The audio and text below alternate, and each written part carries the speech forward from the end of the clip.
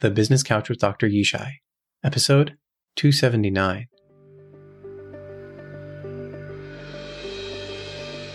Welcome to the Business Couch with Dr. Yishai, where we talk about applying high leverage psychology in your business and life. I'm your host, Dr. Yishai Barkadari, licensed psychologist, private practice owner, speaker, executive coach, and consultant. I became a psychologist to learn how to leverage psychology and help others do the same. For over a decade, I've been tracking how psychology gets in the way of smart and results-driven people. For years, I've developed frameworks and tools to help them leverage psychology instead to launch themselves forward. It's my mission to share my hard-earned lessons with you so you can launch yourself forward too. I can't wait to talk high leverage psychology with you so you can learn to take higher leverage action today.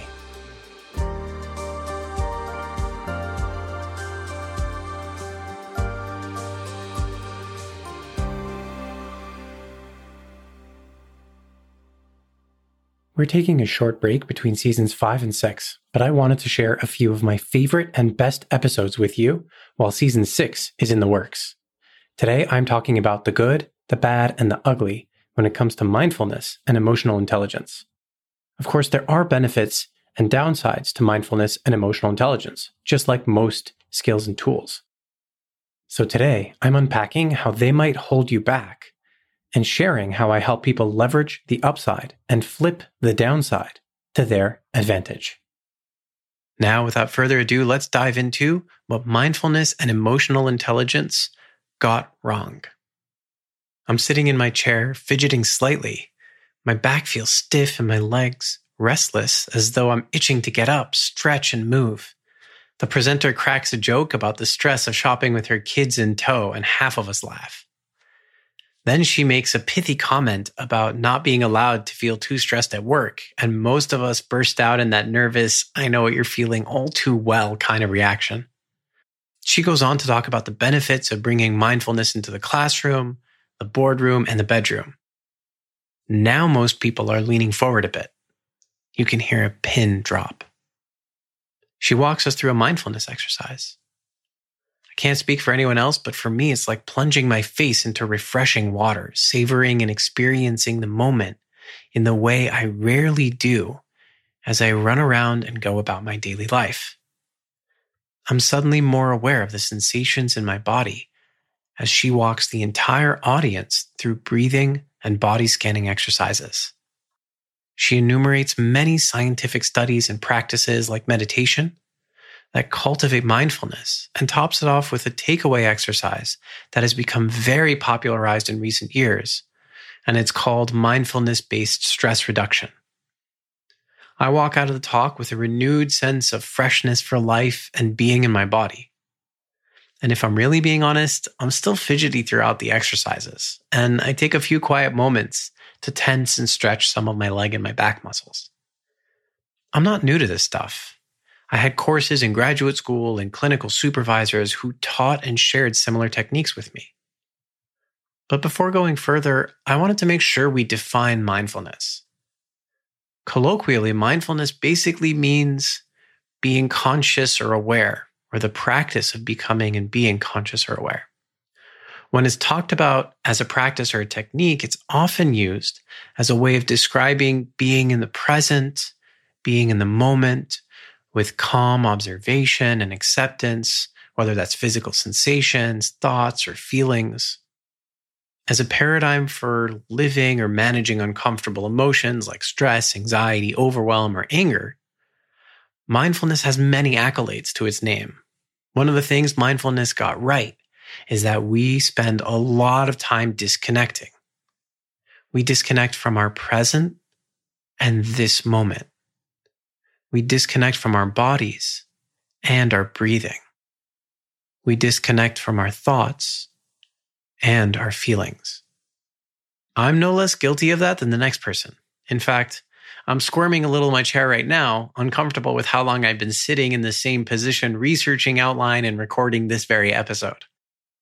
And it can be helpful to slow down to notice what we feel. It can be grounding.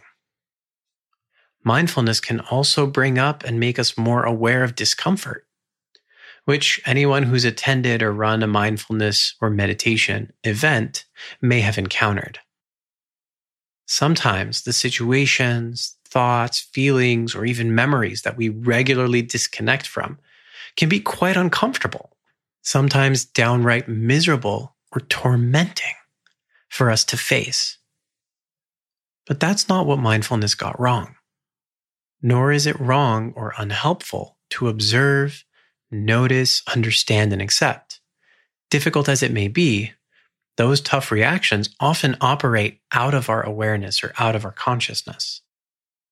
Bringing them into awareness doesn't make them suddenly unhelpful. Those difficult sensations, thoughts, feelings, or memories are often pulling the strings behind the scenes. Mindfulness can open an opportunity to address or respond differently, rather than just let it run on autopilot in unhelpful ways. Mindfulness and meditation have deeper roots in Buddhist thought that point and place emotion at the center of disruption and suffering. You can see that in both classical and modern Buddhist thought alike, including quotes from modern practitioners like Muji, who says, "Feelings are just visitors. Let them come and go." Or from Gautama Buddha, who said, "Those who are truly wise will remain unmoved by feelings of happiness and suffering, fame and disgrace, praise and blame, gain and loss. They will remain calm like the eye of a hurricane." There's a powerful, elegant wisdom to those words that place calmness at the highest virtue, acceptance and letting go as tools to live by.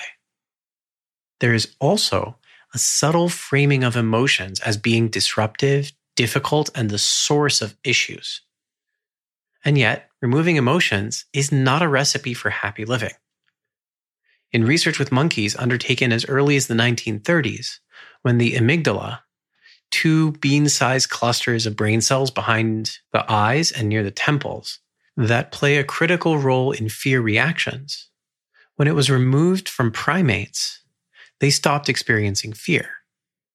In 2010, an in-depth case study was published of a woman known by the initials SM, who was born with a rare and specific kind of lesion in her amygdala. In repeated experiments, the woman both reported and was observed to experience minimal or no fear in a wide array of fear-inducing situations. According to researchers, it also resulted in some risk-oblivious behavior. For example, one night when SM was walking alone in a park, she was attacked by a man with a knife. And the very next day, she walked again through the same park. The researchers reported that she did experience and express a range of other emotions. Of course, the million-dollar question is whether she was living a happier life without the fear. And while they didn't address that question in the study, the researchers were actually very concerned with her response to dangerous situations, so much so that they worked on coaching her to identify danger better and behave more cautiously. Is that mindfulness? Not exactly, because she's not observing or conscious. In fact, it seems she had very little experience of fear and expressed none of it. When calmness is the goal and being unmoved by emotions is the way to achieve it, there may be unintended consequences. It's entirely possible and even probable that remaining calm by holding steady and being unmoved, unswayed, uninfluenced by emotion can have motivational and behavioral consequences. I'm going to come back to this point later, but first let's talk emotional intelligence. And let's begin by defining emotions, feelings, and moods. Emotions are often defined by the physiological or bodily experiences and expressions that make up the broad and complex reactions that people have in situations and events. Emotions are described as immediate and short-lived. In the brain and studies that include brain scans, that's often observed in what's called the limbic system. By contrast, feelings are often viewed as the conscious experience and meaning-making of bodily sensations that emotions trigger, usually following the emotion. So in contrast to emotions, feelings are experienced in the neocortex or the thinking brain. Moods are defined as longer lasting, more generalized, and can therefore be harder to pinpoint or make sense of. According to Lisa Feldman Barrett, a neuroscientist who has studied the brain and emotions for 25 years and published 2 books on the collective findings from her work and the entire body of scientific knowledge to date, emotions are actually guesses about the future that are trying to guide and direct behavior. So here's an analogy for you. Imagine you're playing catch with someone.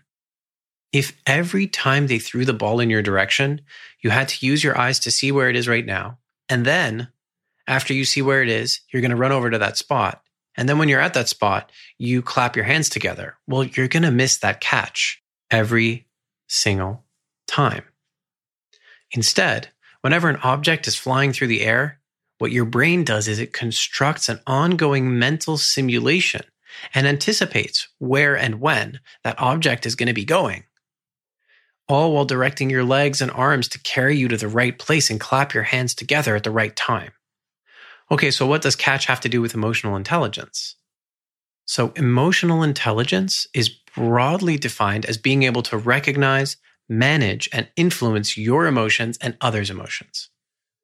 Initially coined by researchers Peter Salovey and John Mayer in 1990, and later on popularized by Dan Goleman in 1996 in his book that he titled Emotional Intelligence. It focuses a lot on being able to identify and anticipate our own and others' emotions. There's also a component of what they call managing our own or influencing others' emotions, which has to do with a set of skills to address various situations that can trigger emotions in ourselves or others. According to the Institute of Health and Human Potential, a cornerstone of emotional intelligence skill is the ability to manage your emotions more skillfully, especially in moments of tension, pressure, or conflict. Did you notice the subtle framing about emotions? I know I'm going to sound like a broken record, but I'll say it again because it's equally applicable here. There is also a subtle framing of emotions as being disruptive, difficult, and the source of issues. Of course, that's followed by a series of remedies, cultivating awareness of triggers, behaviors, thoughts, and reactions, developing skills to manage emotions better, learning to listen, empathize, and build relationships, developing skills to handle work under pressure, becoming skilled at encouraging and engaging in communication around difficult subjects that leads to joint problem solving rather than finger pointing, blame, and mistrust. All of which can be really helpful. But here's where it all goes awry. It paints emotions as the disruptive kid in the class. It pits emotions against us as if emotions are just there to make life more difficult. It places emphasis outside our emotions as if we need to control, manage, accept, or stand firm when they rage. That's the assumption. On the basis of that assumption, there's a necessity to work around or develop another set of skills, another part of your brain, to suppress or work around this part. In episodes 33 and 36, I talked about the necessity of disruption sometimes and the costs of ignoring it. And I'm going to circle back to those points here. What if it isn't the worst thing in the world to have a part of your brain that recognizes or even generates disruption? What if it's meant to draw attention, slow down, and address something? What if it's actually adaptive? Just like MS, the woman from the case study, whose lack of fear meant a lack of disruption that resulted in missing or dismissing critical information that could have been life-threatening. In fact, there's an entire textbook devoted to exploring the adaptive nature of emotions, and it's called The Function of Emotions. Don't get me wrong. I'm not knocking the development of more mindfulness, awareness, or skill in working with our own and others' emotions.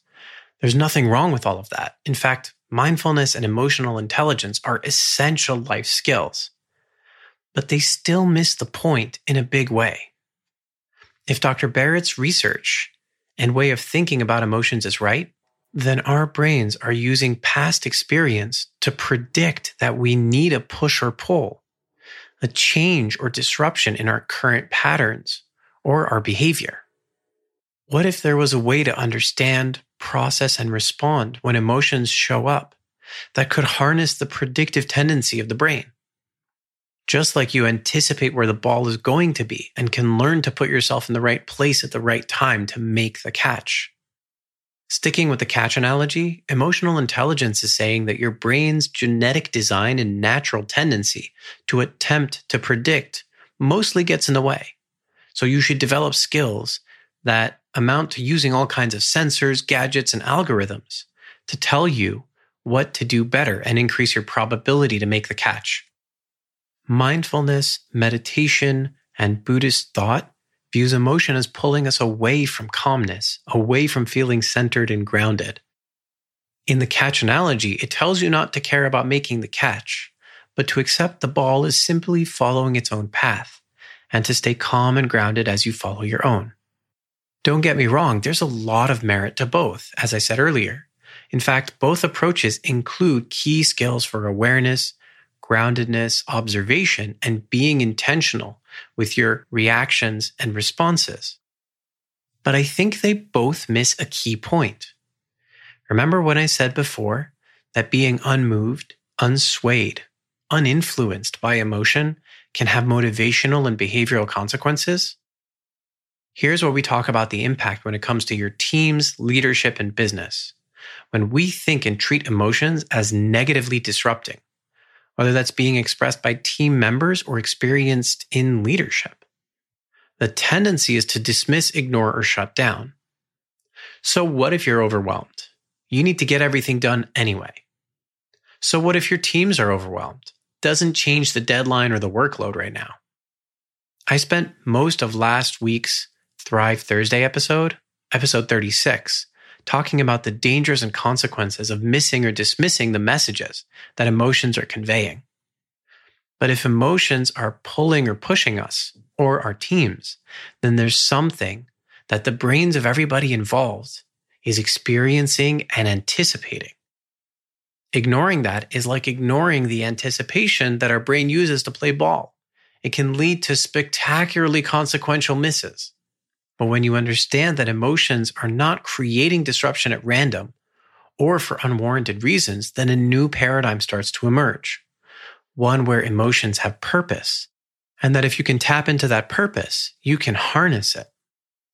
A paradigm I talk a lot about on this podcast and in writing, and that I'm going to keep talking about. Does that mean that it's perfect? Absolutely not. No system, process, or skill is completely flawless. Sometimes emotions are predicting, pushing, or pulling for reasons that are distinctly not accurately predictive or germane to the issue at hand. The better you understand, the better you can filter out the noise from the music. You can harness the predictive and disruptive power of emotions, both in yourself and your teams. Over the next several episodes, I'm going to be introducing and deep diving into a purposeful paradigm and some practical tools for handling emotions so that you can learn how to do just that. To briefly recap, mindfulness and emotional intelligence both have a lot of powerful applications and are useful tools, but they both have a shared flaw. They treat emotions as disruptive and undesirable.